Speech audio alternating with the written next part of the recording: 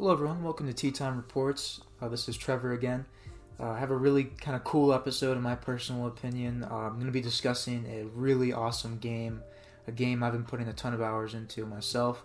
I have an Xbox Series S, nothing fancy, but something I always loved watching as a kid was like YouTube Let's Plays and shit. I'm sure everyone has. And this game was one of those games I love to watch people play, and I never thought I'd be able to play it because I never had like a PC or anything. So this game is actually called RimWorld, and it is one of those kind of base builder type of games, but in my personal opinion it's a lot more sophisticated and really in depth with details. You have AI narrative generation, you have the ability to build, defend, explore, deep colonist interactions, which you start out with colonists pretty much, and those are just people. You crash land on a planet, and what it means by deep colonist interactions is it's talking about, are they drug addicts? What religion are they into? Are they married? Are they gay? I mean, it goes so in depth into everything about human nature, and you can have fucking machine guns, generators, you can have a hydroponics pot system, like growing weed. There's so much about this game that is really cool that I haven't even been able to touch in-game because my colony will either destroy itself because of mental breakdowns, or I'll be invaded by a bunch of cannibals. So, again, the artwork's really cool. It's in 2D. There's animals. There's you have to get resources like metal and iron and gold, emerald, as well as like plasteel. You have to create stockpile zones for your food, for your medicine, for your building materials. You can build your buildings and doors out of different materials, so if you don't want someone to kick down your door as fast or an explosion to blow up anything, just make your buildings and doors steel. You can make traps, sandbags, you can make clothing, you could sell clothing. There's caravans of people, and sometimes if you have the DLCs, you'll run into like the Empire. There's so many really cool aspects of this game that are just really original and kind of creative. There's 3 different modes you can play on. Randy Random, who is legitimately like on crack. Like you could get like humanoids sent at you like on your fucking 3rd week. Then you have Phoebe Chillax, who kind of allows you to build your base and kind of grow, and then it gets gradually harder. And then you have Cassandra Classic, which is the typical setting, and it's really like in depth as far as how you have to plan out your base. Do you want to build it in the side of a mountain? Do you want to have a mountain base?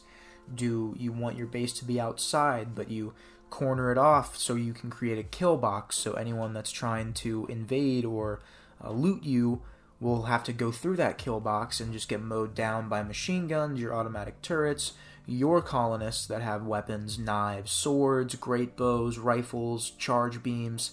So much really cool shit that you can really kind of go down the rabbit hole with here. But the really cool thing about this game, in my opinion, that kind of gets me sucked into it is the building aspect of it. I'm really trying to... My first initial steps when I load into a game is, first of all, let's set up my stockpiles. I'm going to get a stockpile for my food, my medicine. I'm going to get a second stockpile for my building materials and my money and my extra weapons and clothing. And then I'll seal those off, make sure they're roofed up so that they don't deteriorate over time. And then, I initially would go typically to build bedrooms, just so the colonists are actually happy. But then I've been kind of realizing, no, I need to immediately go for my grow zones and actually start a farm. You can get rice, potatoes, heel root, so many different types of things. You can also make prisons, your hospital. There's nutrient paste dispensers. There's cemeteries. You can build graves. You can capture people, enslave them. I mean, this shit goes fucking crazy, bro. Don't get me wrong. Like, it's definitely a wild ride when it comes to the storyline, because the whole point of the story is for you to build up your base enough so that you can actually accomplish the side quests and missions that actually you'll get a pop-up that says save colonist Tim Butt, he's being chased by 5 man-eating deer. And then you say accept, and Tim will run into your map, and he'll join your colony if you're able to kill all those deer. And if you kill all the deer, then you get Tim as your colonist. He'll join your faction. And do enough of those, then you'll get prompted with actual storyline quests, and then you do those, which are very difficult. You'll get one that will allow you to get off-world, and a spaceship will come down and get you. But you don't even have to ever end the game. You could just continue to grow, get a massive army, just start invading and looting resource campsites of some of the other nations, and it's really awesome and really cool. The animals are really sick. You'll have random events like, this rabbit has gone mad, and then you have to jump to the location, and get your guys to react. You have to draft them to be able to fight. So you press Y, and then they kind of will react violently. So if there's there's wild naked people in this as well, so they'll just wander onto your map, and sometimes they'll attack you, or sometimes they'll steal your food. So just draft your colonists, and then that will give them the ability to use their weapons and defend themselves as well. But there's really cool stuff like Ancient Danger. Whenever you get into your map, you'll see rooms built into a mountain. Don't open those rooms. You're gonna die. Wait till you're set up and you actually have a legitimate setup with weapons and defense systems and power. Make sure you have wind power or geothermal power, and that can power your entire compound. And then also the beauty factor of rooms takes into effect. If your colonists are having mental breakdowns, does your colonist need to meditate 2 hours a night? Do they need an hour of rec time? You set up their entire schedule, what they do, what they don't do, set up home zones. You can have pets, you can have actual livestock. There's just so many aspects of this game that go so deep into the actual kind of vibe of just a base builder, but also a survival game. So I really think if you have Xbox and you have $40, maybe 60, buy the 2 DLCs and buy the base game. It's really fun. It's a single player, but it doesn't feel like it, because the AI is actually kind of smart. They'll attack you at random moments, and you'll have to respond accordingly. There's disease, infection, random transport pod crashes to where you could capture or help the person, and mend relationships with other factions. You could trade with other factions. You could sell people to other factions. It's just a fucking mind fuck. But if you're into that type of thing, like me, I kind of enjoy the chaos of trying to make something organized in a legitimate, no way possible situation. There's mountain lions, there's panthers, there's fucking rhinos, and all animals have the chance to go aggro during an event. So just keep your eye out for that message board, and definitely make sure when you're picking your colonists that you get colonists that are actually good at stuff. So when you actually log into the game and actually get into creating your world, you get to choose 3 colonists, or you could choose 5, or you could choose 1. There's perks of doing all of them. But if you are choosing your colonists, make sure you rotate through the colonists so that you actually get someone that's good at building, or good at growing, or good at plant cutting, or good at shooting, or good at melee. You want someone that's competent and not just all good in one thing. So if you have a guy that's incapable of dumb labor, then he's not going to haul anything, and you need everyone to be able to haul shit. So it's just one of those things where efficiency is also key to creating and getting up your first colony. And you will fail many times if you've never played this before. I still fail a lot in this game, but it's just very enjoyable and fun because it's chaotic, the artwork is really cool, and you kind of, if you do get a colonist lasting for a while, then it's actually pretty cool seeing how much it grew and how much more shit that you need. Oh, I need this research bench. Oh, no, now I need a tailor bench. Oh, fuck, now I need a fucking electric stove. Oh, I need these people to start cleaning up because they're cooking in foul places that's causing food poisoning for my colonists. One of them's in a psychic daze, so they're wandering around, but a raid is happening right now. They're not safe. I got to draft my other 2 colonists to get over there and protect them. It gets so crazy. You have to be very quick to it. Like I said, jump to the events, because something really bad could happen when you're not paying attention to one of your colonists. Say one of your colonists is going to haul some wood back to base, goes to pick up the wood, and a mountain lion is mauling a rabbit to death, and then, it's coming for the colonist. just something to think about and keep your eye on for sure. But at the same time, if you have not played this game, you'll enjoy the aspect of just the artwork and as well as the chill vibe. The music is chill. Everything about the game is chill when it comes to like the cosmetics and stuff, but then it just gets so twisty and crazy, like the mechanoids. If you dig too far into a cave, you're going to run into an insect hive. The DLCs I'll talk about briefly. One of them adds religion and like rituals and new furniture and stuff and new buildings, not buildings, but new like equipment. And the other one adds like a faction based kind of update to where there's like one really big faction that you kind of can either piss off or you can align yourself with to get really good benefits. I recommend getting both of the DLCs because they add so much more to the game. The base vanilla game is like really good as well. Off rip, it's really in-depth and thorough with details as well as just upgrading stuff and making sure that you're doing everything properly, and make sure you're consistently researching.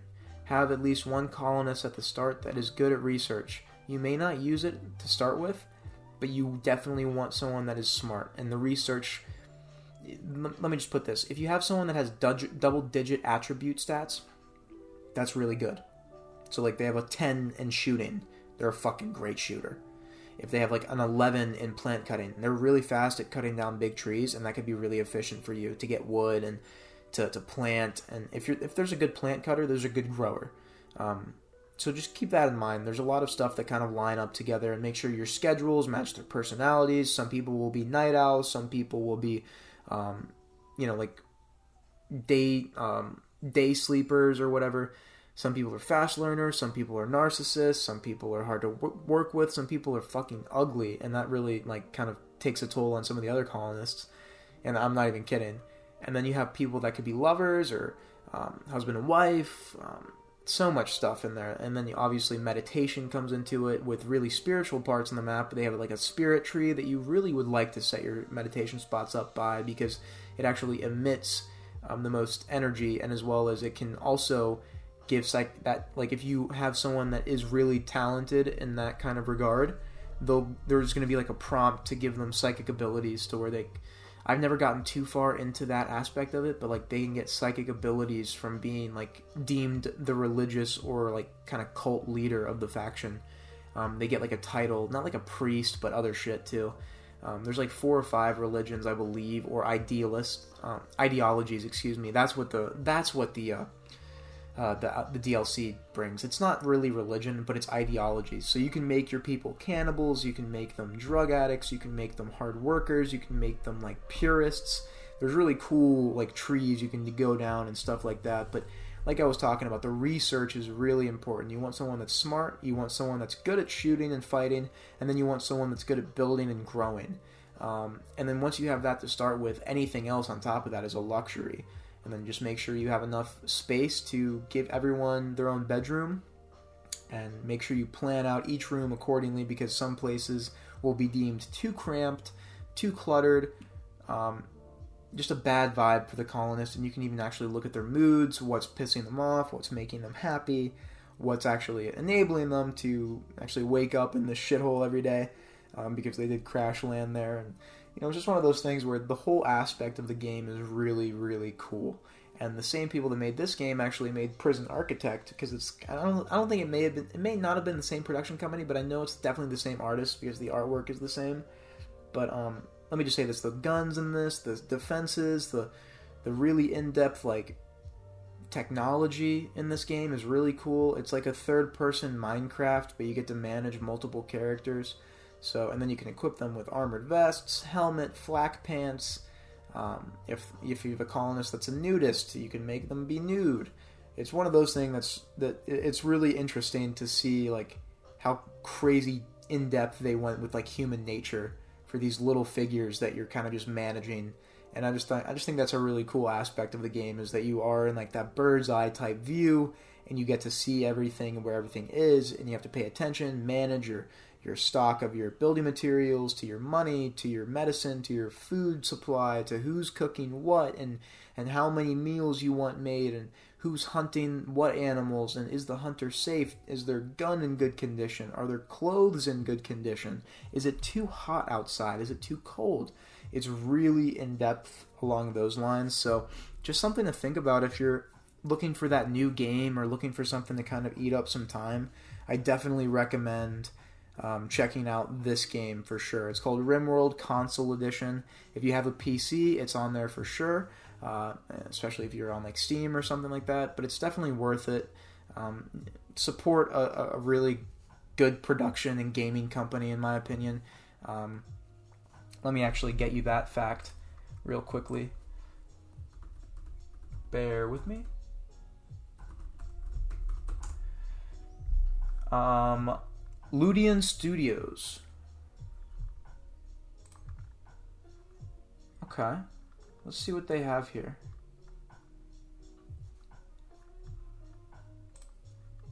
Bear with me. Enjoy the lo-fi. Ludian Studios. Okay, what do we have here? It's an independent developer. What games have they done?